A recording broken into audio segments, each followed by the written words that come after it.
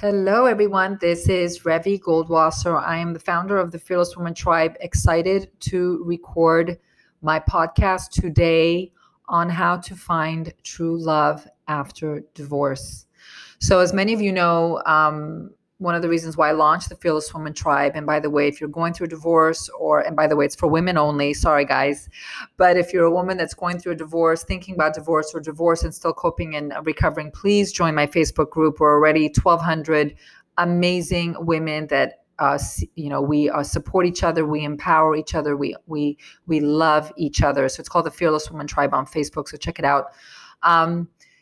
Finding true love after divorce is not easy.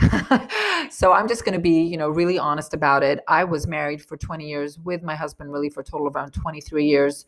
That year after I broke up with my husband, I died. And I think a lot of women that have probably stumbled upon this podcast that are going through a divorce or are divorced already, you can relate to that.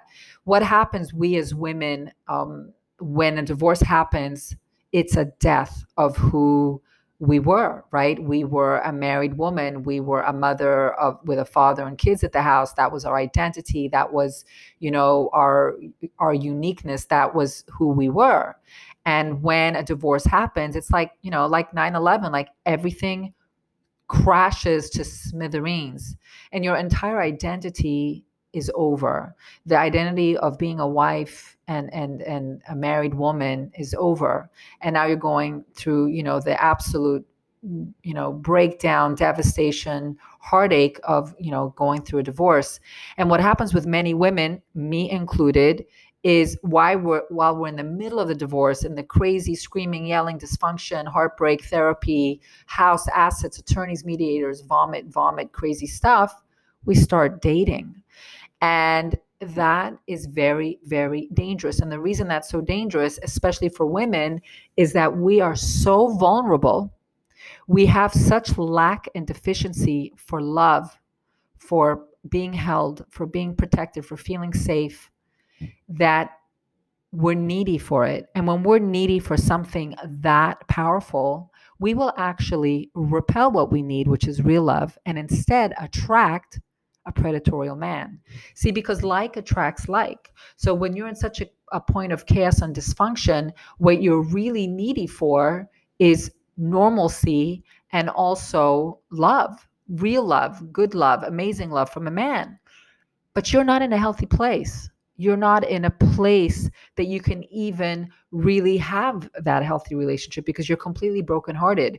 This is what happened to me. I was so brokenhearted. I was so devastated, but I had such lack and deficiency. I felt that I was nothing without a man in my life, that I was incomplete without a man in my life. I couldn't live without a man in my life. I actually felt like I had a grenade that had exploded in my chest and I had a wide open, crater. And the only thing that I felt that could fill that was a man. And let me tell you, that is so wrong. It's not true. It's not true. The reason why so many women feel that the only way they can feel whole and complete again and feel better is because we have lack. And we've always sought the validation, the security, the love from a man to feel complete. But that doesn't work. And by the way, this applies to any relationship, not just women of divorce, but obviously my niche and my micro focus is divorced women. And why this happened to many of us is because instead of validating our own worth, instead of completing our own circle, instead of fulfilling our own needs, we latched onto a man, our husband, to do that for us. So by having him in our life, we created the safety, the security, the validation of worth, beauty, and intellect, and all that. But when you're needy for it, you repel what you most need. So the marriage usually was probably dysfunctional from day one. And that's why it doesn't work. So when we're going through a divorce and we start dating and to meet a man, use this opportunity to finally recognize that you've been given another chance. You've been given another chance to do it right. But the only way you do it right is by doing the real work on you. See, meeting a man to fall in love with again is not going to complete you. In fact, if you're at such a vulnerable place and you meet a man, it's going to be dysfunctional. It won't work because you're not healthy. Now, I'm not saying not to date. I'm not saying not to go out there. We're grown women. We're women who've been married 5, 10, 15, 20, some of us even 30 years. So it's not like you can't date. You can do whatever you want. You want to have sex. You want to go out and meet younger men, older men. You want to explore your sexuality. No one's stopping you there. Like, this is the time to do it.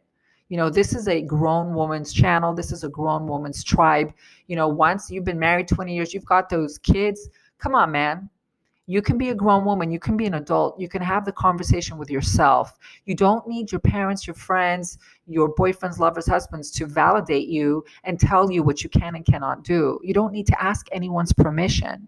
The only permission you need to ask of is yourself and the Almighty. That's the relationship. So when you understand all that, yeah, you can go out there and date and have fun and meet great men. But as I talk a lot about it in my tribe, focus on the why and not on the guy. Again, focus on the why and not on the guy.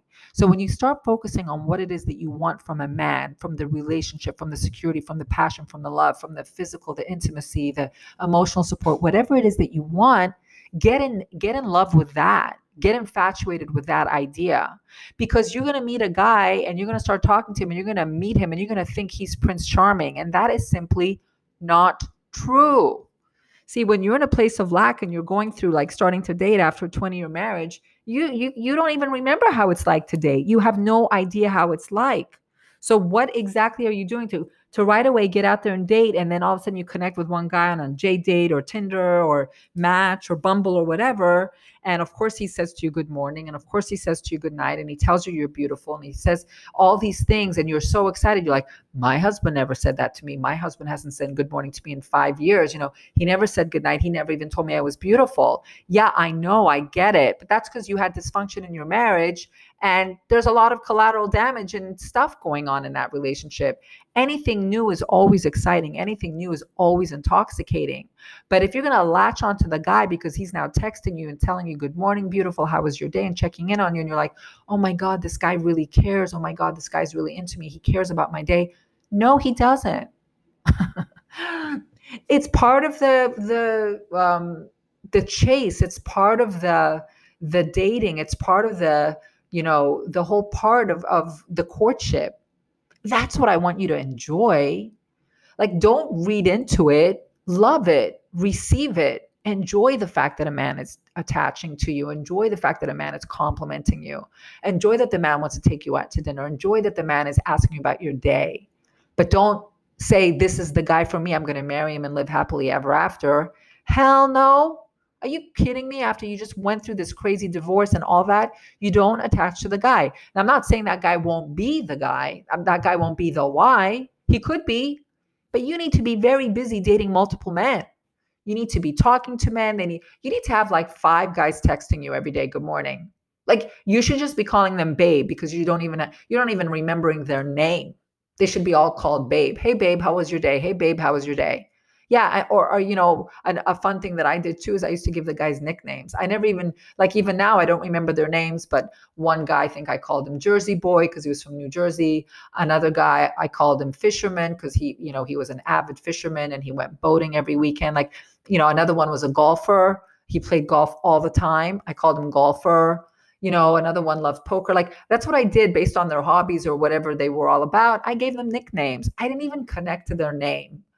Because the more detached you can get from the guy, the more attached you can get to your healing, your transformation, falling in love with what I call #MMI, me, myself, and I. The dating after divorce is not about the guy. It's actually about you. The dating after divorce is about you finally taking the space and the time to fall in love with yourself, to date yourself. And of course you should be dating guys, but you're dating guys to know what you like. What the heck do you even know what you like and don't like after 20 years of marriage? One woman I know says she loves bald men. It was so cute. Like, for me, when I started dating, my requirements used to be like so ridiculous. I wanted a guy that, had a house in Jerusalem and had a private jet. And it was so ridiculous. Towards the end of the dating, it was like, okay, you know what?